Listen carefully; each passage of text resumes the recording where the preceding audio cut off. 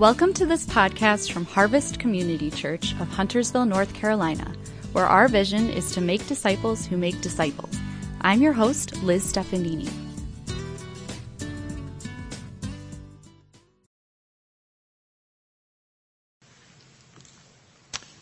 In the last 12 months at Harvest, we've had a few babies born. And those are most of them. We had the idea late in the week that this would fit in with the sermon, and I would bring that out. So Nikki, my assistant, reached out to the parents, and we got most of them with their permission, their pictures. They just keep coming. Do you notice how many of those are girls up there? And there are more on the way. There are more pregnancies on the way with girls. So it's just exciting to see new life like that. And parents, I know you're excited. Some of you, it's your very first time. Some of you have multiple children. And you will watch your children. You'll watch them grow and develop. And the things they do will be cute and they'll be exciting. But you will not want them to stay there. You can't imagine right now that, for some of you, you'll just be excited when they roll over or when they sit up or they start crawling and then they finally stand on their own, right? And take that first step. And it's one thing after another, and that's normal. But if they can only do those things 3 years from now or 5 years from now, you will not be happy. You'll be excited. I don't think any of those children there can say their ABCs yet. But I want to tell you who can. My 3-year-old granddaughter can. Yesterday was her birthday, and I reached out to my daughter-in-law and said, do you think Addison could, sing the ABCs? And so she not only sang them, Helen dressed her in an outfit that's got ABCs on it. Watch this. A, B, C, D, E, F, G, H, I, J, K, L, M, N, O, P, Q, R, S, U, V, W, X, Y, and Z. Now I know my ABCs. Next time, won't you sing with me?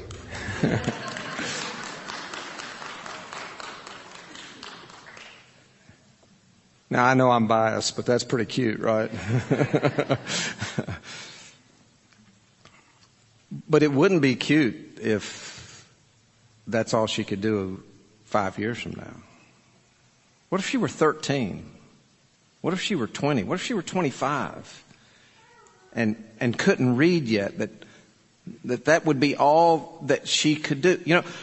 God has made us and created us to grow, to move from immaturity to maturity. And what He has created us to do and be physically, He's also created us to do spiritually. That's what our passage today is going to talk about. So I invite your attention to Hebrews chapter 5, verse 11. We're teaching and preaching through the book of Hebrews.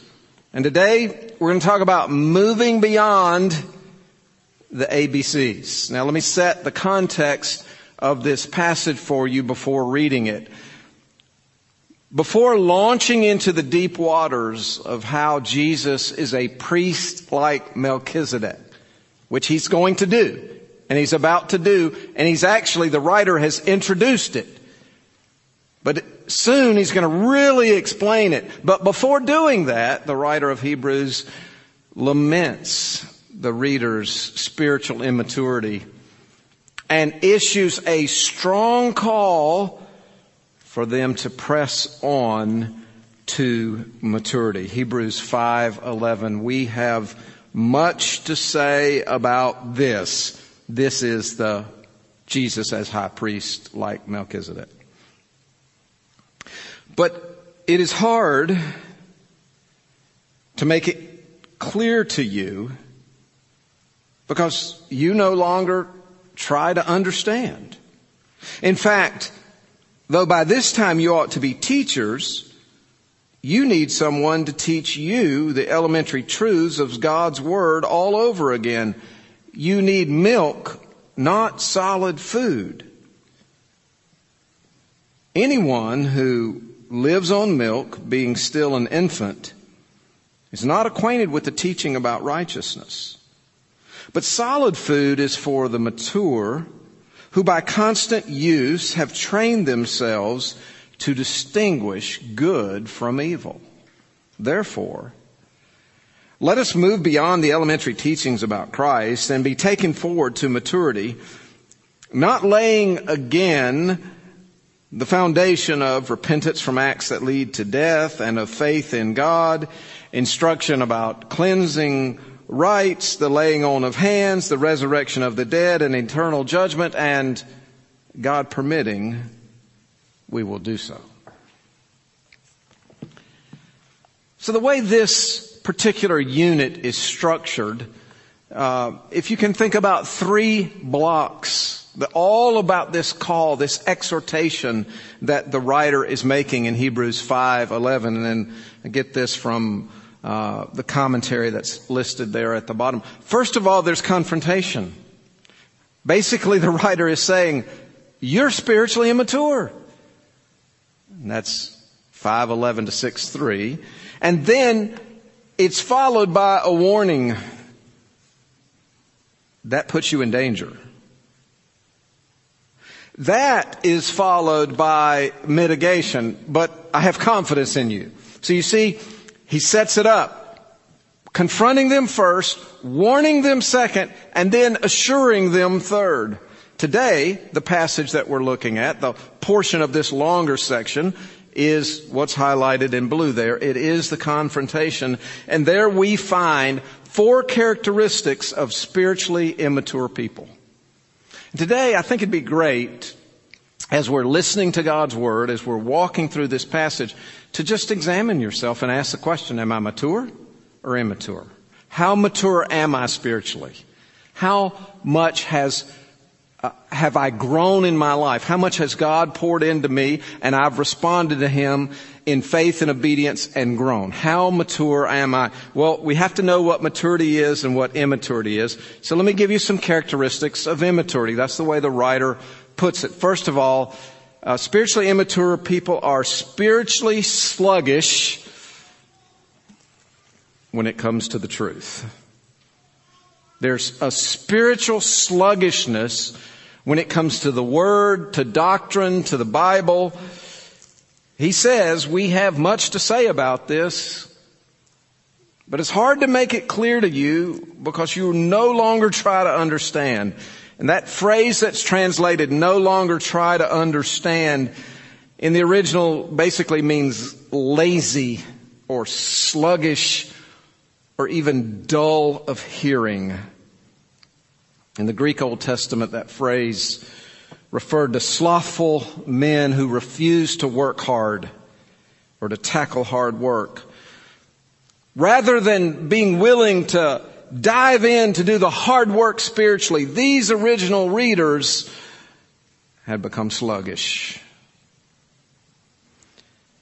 Have you ever watched 2 different kind of workers? Maybe you've observed, whether it's a contractor that you hired or maybe somebody out in the public, you saw somebody that was a diligent worker and they were working hard and they were really working at it. And then you saw somebody maybe just kind of standing around. You can shake your head one way or yes or no. Okay. You know what I'm talking about then. This is a picture of people spiritually. They're like on the crew where there's 800 people and, 3 of them are working and the rest of them are just standing there. They're sluggish. Growing in Christ does not happen automatically. Physically, we don't just lay around and grow. You have to do some things to grow. You have to eat. You have to take in nutrition. These babies have to take in that nutrition, and then they have to exercise. They have to stand up and walk and move and get the joints and everything working. So it's eating, it's exercising, and spiritually it's the same way. It's just simple. It's taking in God's Word. It's being fed and nourished, and it's working it out all week long. It's serving and putting it into practice. I hope this quote from Raymond Brown challenges you and encourages you. He says, many people casually drift into a low standard of Christian life simply because they minimize the importance of Christian instruction and disciplined Bible study. Quite possibly on most days, they quietly ponder a few verses and say a quick prayer, but it is not to occur to them that this is not nearly enough. Failing to acknowledge their need of it, they slowly lose their desire for it. Somehow or other, however busy he or she may be, every Christian needs to find a regular opportunity for serious study of the Bible. That was the issue here. They were sluggish. And that's what happens when you become sluggish. You lose the desire. Do you have hunger for God's Word? Do you desire God's Word? If not, it may be because you've just become sluggish and lazy spiritually. Second, this characteristic of immaturity is rather than teaching others, they need to be taught themselves. That's what we find in verse 12. In fact, by this time, you ought to be teachers. You need someone to teach you the elementary truths of God's Word all over again. Now, don't answer out loud yet. I'm going to let you turn to somebody and discuss it for like 8 seconds. It might take you longer, not much longer. Is it only pastors that he's addressing in verse 12? Is it pastors or elders or Christians who've been believers for 20 years or people who have the spiritual gift of teaching? Are they the audience in Hebrews chapter 5 verse 12? Here is the question. Who should teach others? Look at the passage and turn to somebody around you and answer that question. All right. Are you ready for the answer? I know it's a tough one. How many said something like this? All Christians. How many of you? That's who is in view here. This is not a special select group. This isn't people, these are the people who have, I'm going to write part of Hebrews to those who have the spiritual gift of teaching. No, he's writing to people that are struggling and they're tempted to like throw away their faith in Jesus completely. And he's saying, you're sluggish spiritually and you're just right at the very basics. You should be teaching others. All Christians are called to teach others. This enriching of others is the basic premise of Christianity. Not that I'm glad you're here. I'm really glad you're here listening to God's Word. But it's not just you come in and listen and like, okay, I'll go see how I can survive this next week. You're fed so that you can feed others. You're enriched so you can enrich others. That's whether it's a sermon, a Bible study, a community group, or anything, your own personal reading and meditating on Scripture. This is the Great Commission of Matthew 28 when Jesus said, go out and make disciples of all nations, baptizing them in the name of the Father, Son, and Holy Spirit, and, you know the next word, teaching them to obey everything that I have commanded you. That's for all Christians. Everybody can teach. Everybody should teach. Everybody must teach. This doesn't mean teaching like on a Sunday morning before a large crowd. This doesn't mean necessarily leading an official Bible study. It could be leading a Bible study. It might be teaching your son or daughter at home. It might be gathering with another Christian over coffee, 1 or 2 or 3 of you just sharing together from God's Word. It might be getting an accountability partner and sharing with each other what God is teaching you through the sermons or through your community group. It might be taking a newer believer through some basic foundational fundamental truths of Christianity to help them get on their path. But that's a characteristic of immaturity. Rather than teaching others, they need to be taught themselves. So where are you? Where are you with it? The third characteristic is related. I kind of broke these up into two. It could have been one. They need the basics rather than solid spiritual food. He says you need milk, not solid food. Anyone who lives on milk, being still an infant, is not acquainted with the teaching about righteousness.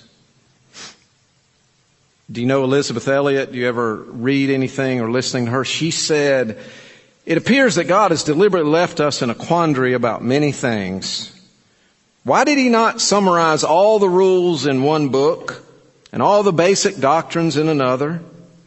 He could have eliminated the loopholes, prevented all the schisms over morality and false teachings that have plagued His church for 2,000 years. Think of the squabbling and perplexity we would have been spared, and think of the crop of dwarfs He would have reared.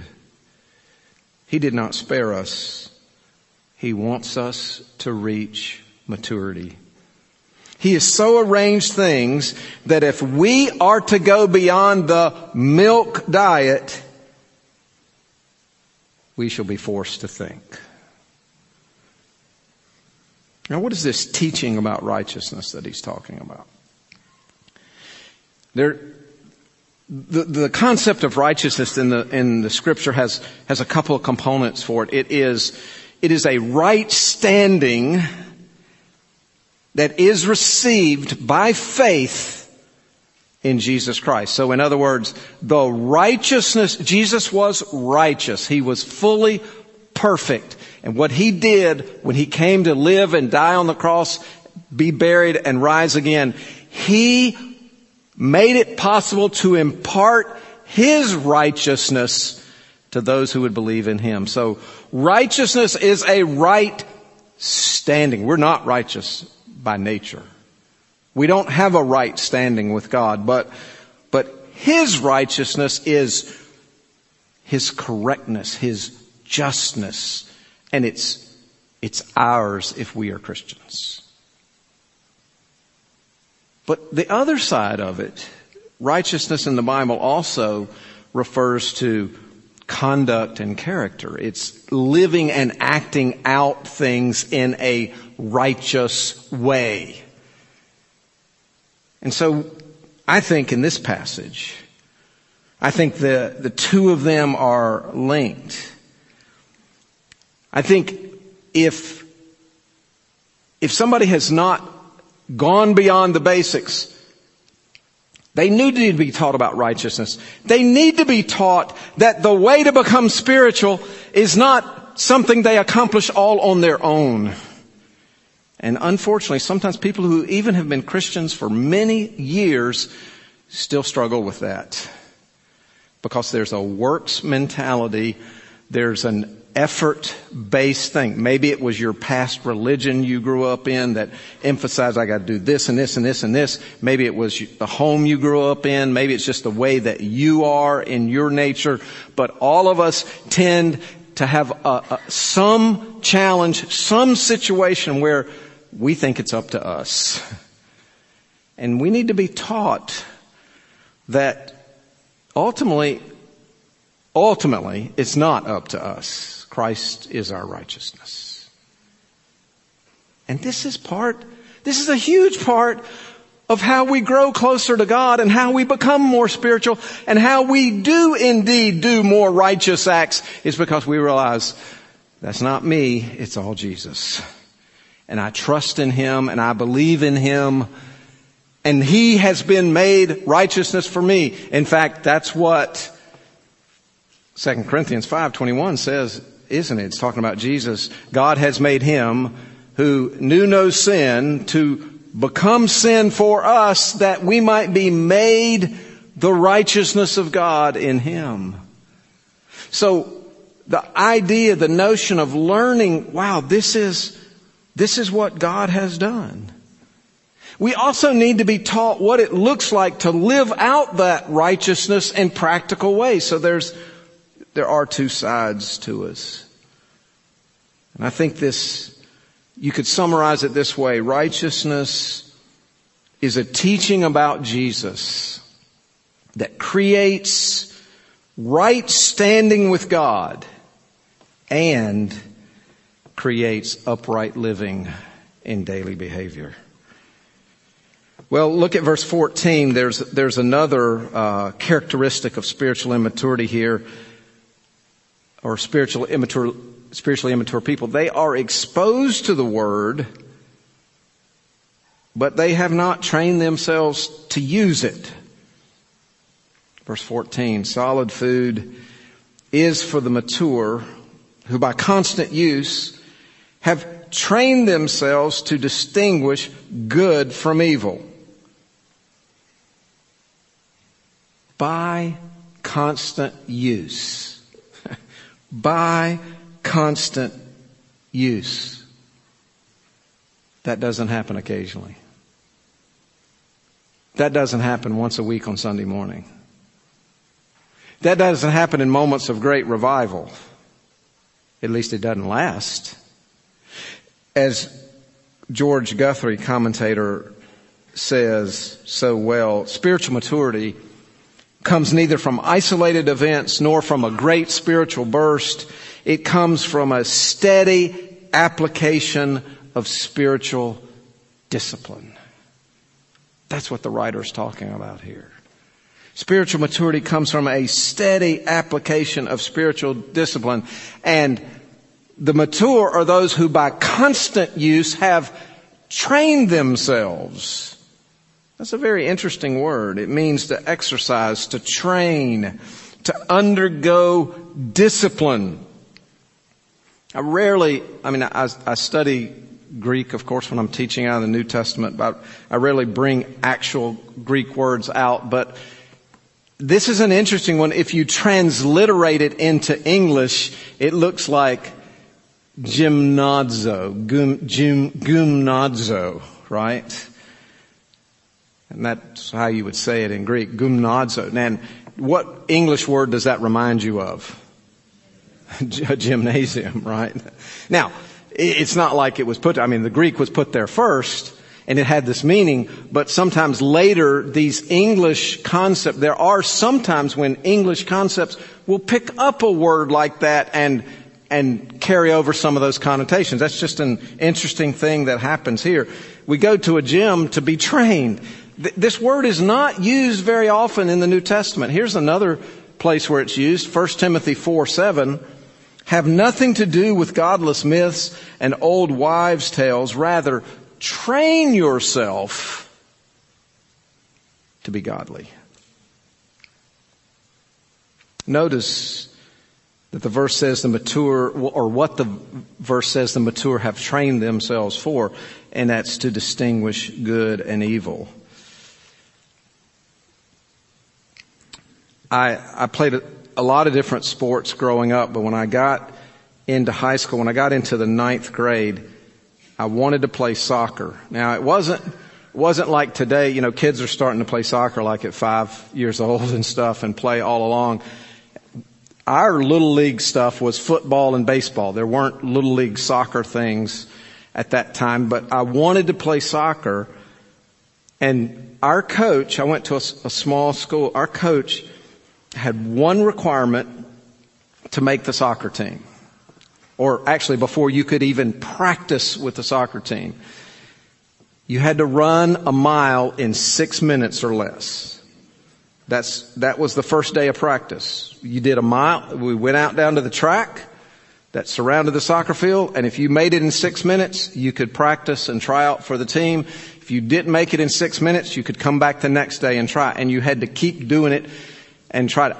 I wasn't used to running. I didn't like running. I loved basketball. I loved the other sports.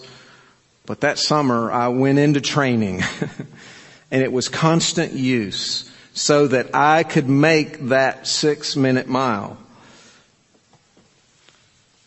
Do you think I can do it today? No way. But I learned something there, that if you really want to achieve something, you can achieve it if you're willing to put the work in for it, like at a physical plane, right? Again, listen to all of it today, not just a piece of it. Spiritually, I think it's an analogy the writer's given. It's not my analogy. He is saying, look, this is how you grow spiritually. You have to train yourself. You can't just hope to be spiritual. I think a lot of people want to be spiritual, want to be close to the Lord. The question is, are you training yourself to be close to the Lord? Are you giving yourself the time and the spiritual disciplines that are required for that? Let me say this. Anybody you admire spiritually did not get there accidentally. So, students, many of you have just come back from a week of camp, and it's been a great week.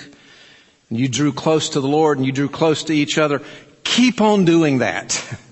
Keep on drawing close this summer. Don't just let the week pass. Some of you, I'm excited next week to hear from the Honduras team. Some of you really had a great experience in Honduras and God taught you things.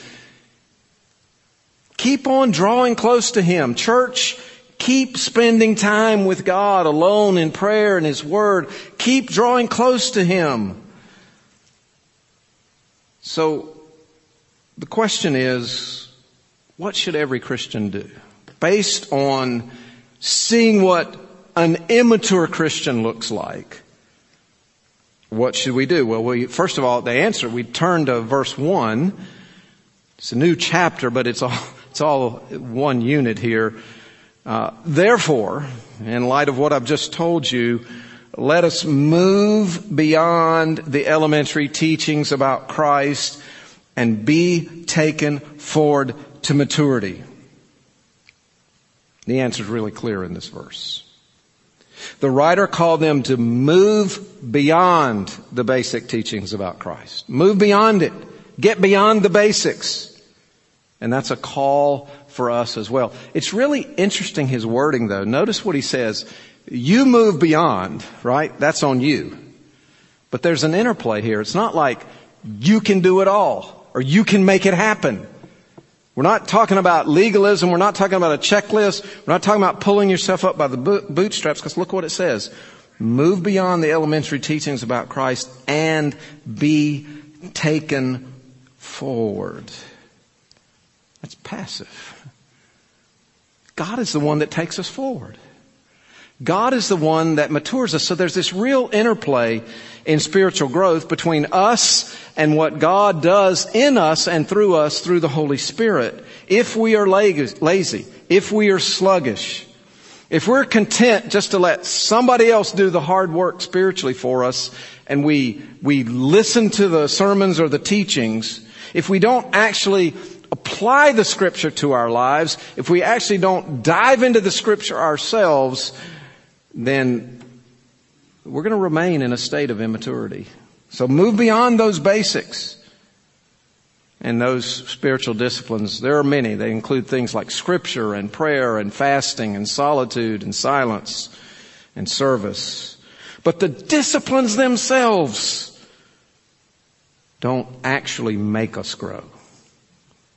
You know, you can actually you can do all those things. You can actually spend time in the Bible and not necessarily grow. And you say, well, how does that happen?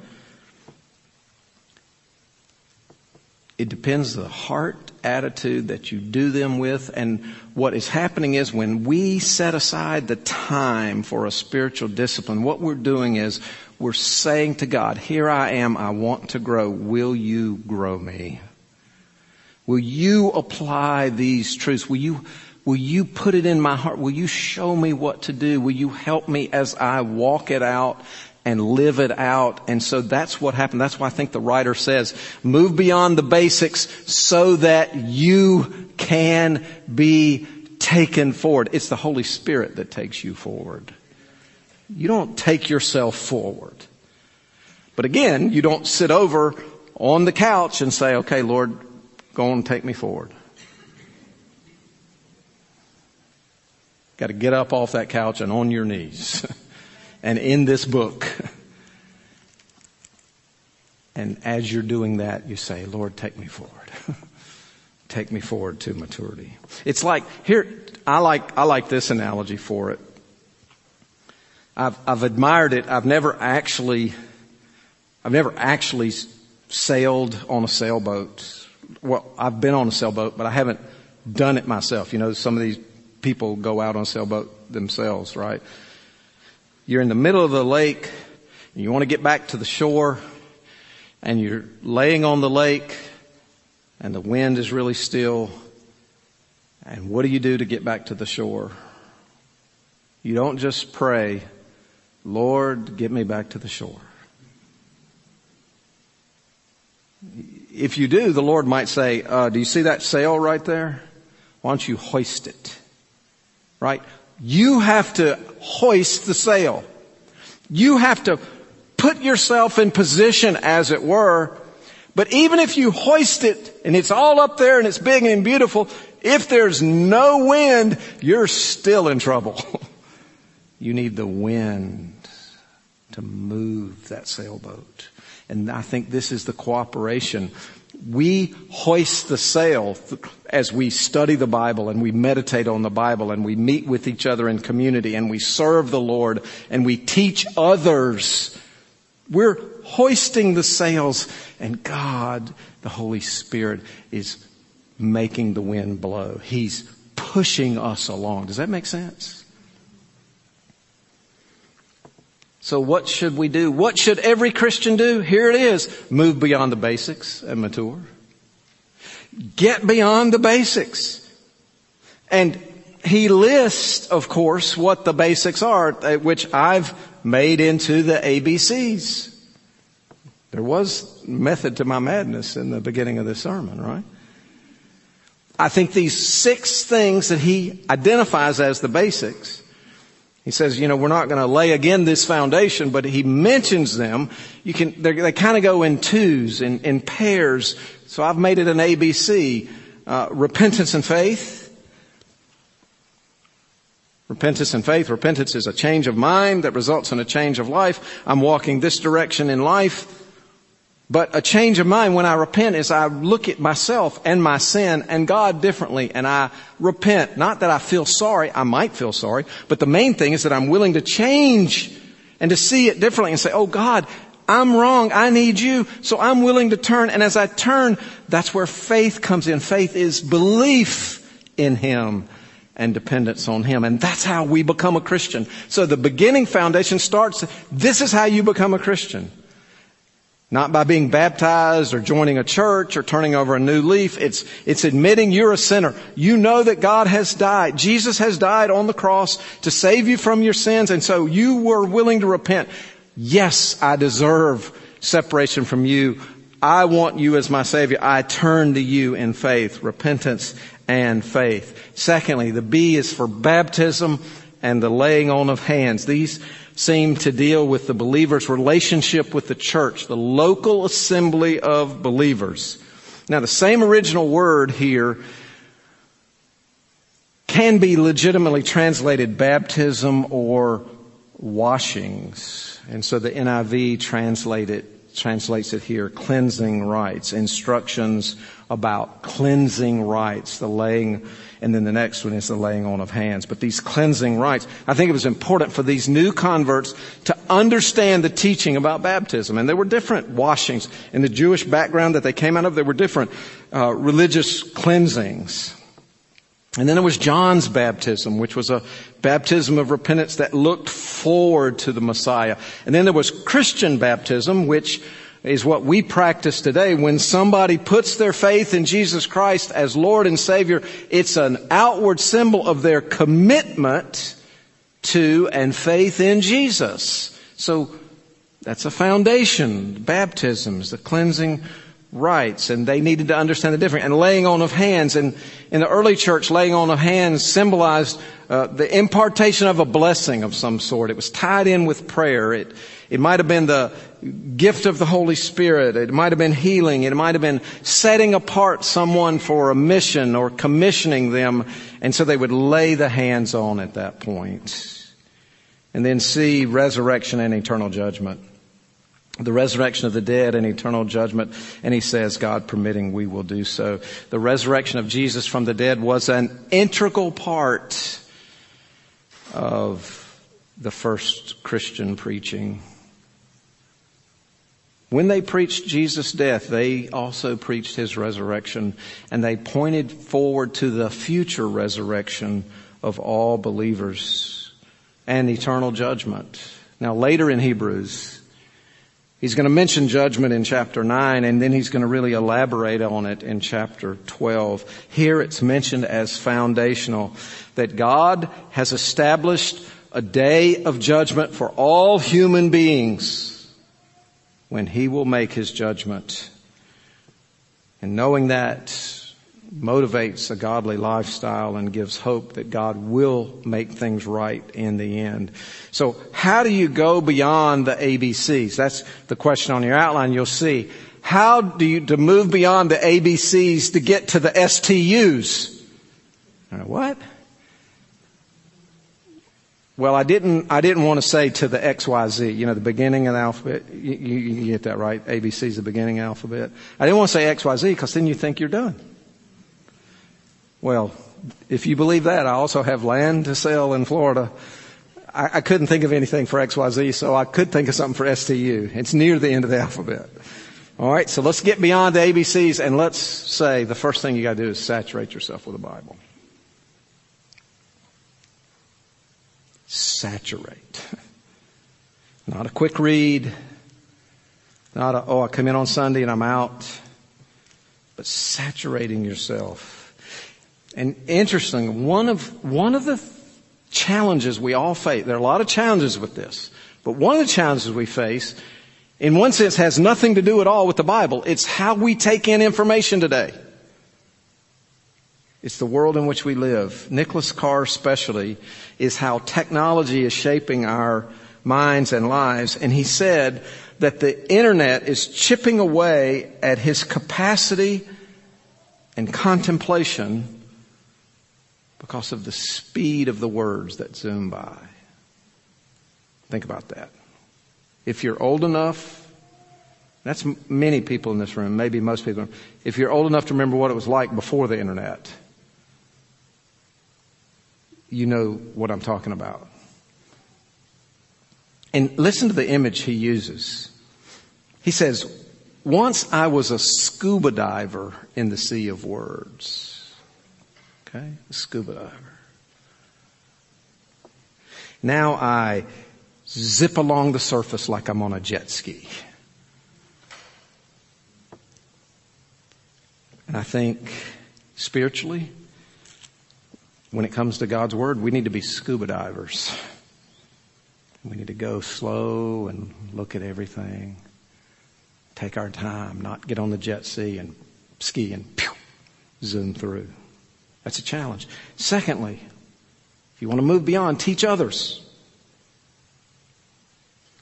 There is no reason that any Christian, I am talking to you, I am talking to every one of you that are Christians. There is no reason at all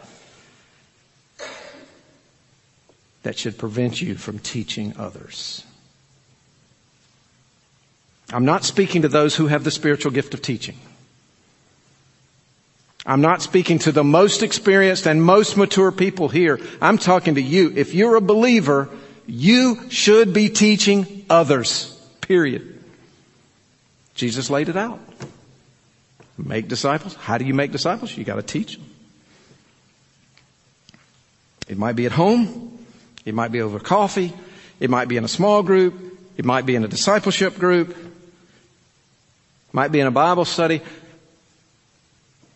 Let me say this. If you want to obey this command, but you're intimidated, if you're like, I don't really know how I can do that, I promise you, I absolutely promise you, if you come talk to me or one of the pastors or one of the elders, and you say, I really, really want to do that, but I need help, I promise you we will give you help in that. We'll point you to a resource to use or read. We'll point you to another person that might come beside you. Or maybe a group. We'll help you find a way so you can do it, so you won't become spiritually dull. Jesus is so awesome. He's so amazing.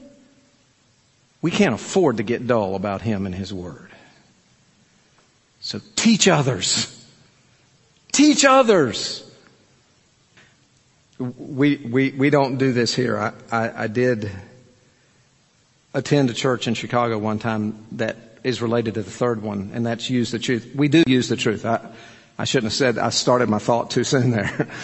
So let me tell you what this church in Chicago that I attended a couple times did. They would say, when you find something to apply in the sermon, after you've heard something that you can really go put into practice, you can stand up and leave. And people did it, apparently. And I don't really want that to happen, but in a way, it would be cool. If I was preaching and you got up and went out and said, I know what I got to do now.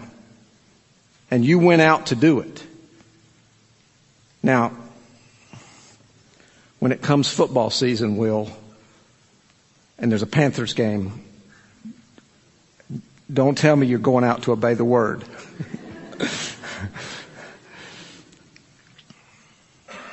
But think about that. Shouldn't we all, every sermon, every Bible study, every time you open the scripture yourself, every community group you attend or Bible study group you attend or whatever, what if you approached and said, Lord, I want to understand this truth, but two things. One, I want something that I can teach to somebody else, and I want to make a commitment to you to put this into practice.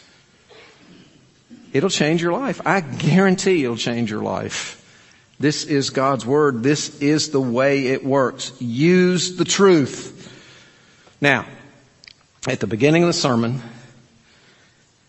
I pointed to the immediate context of the passage, which was he's about to talk to them about Melchizedek.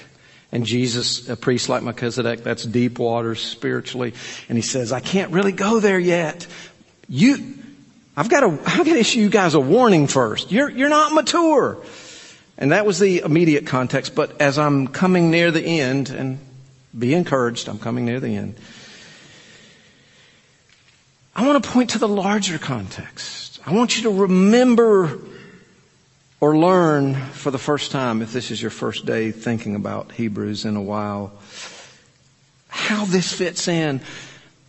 Hebrews is about Jesus, Jesus, Jesus, how great He is. Jesus is greater than the angels. He is greater than Moses. He is greater than the human high priest, than Aaron. And of course, God used Moses to give a word to His people, and they didn't mix it with faith, and so that's why in the desert they wandered around. But now we've got the revelation through Jesus, and if they've experienced that, we have to give attention to Jesus. Jesus is great. Jesus is awesome. He is amazing. He's your priest. He can relate to you. So all of Hebrews mostly, there have been some exhortation sprinkled in. There hasn't been much exhortation. It's been, wow, let's point to Jesus. And that's appropriate. Now, in light of what an amazing being He is, don't be sluggish when it comes to His Word. You seek it. You get saturated in it. You put it into practice and use it. You teach somebody else about it.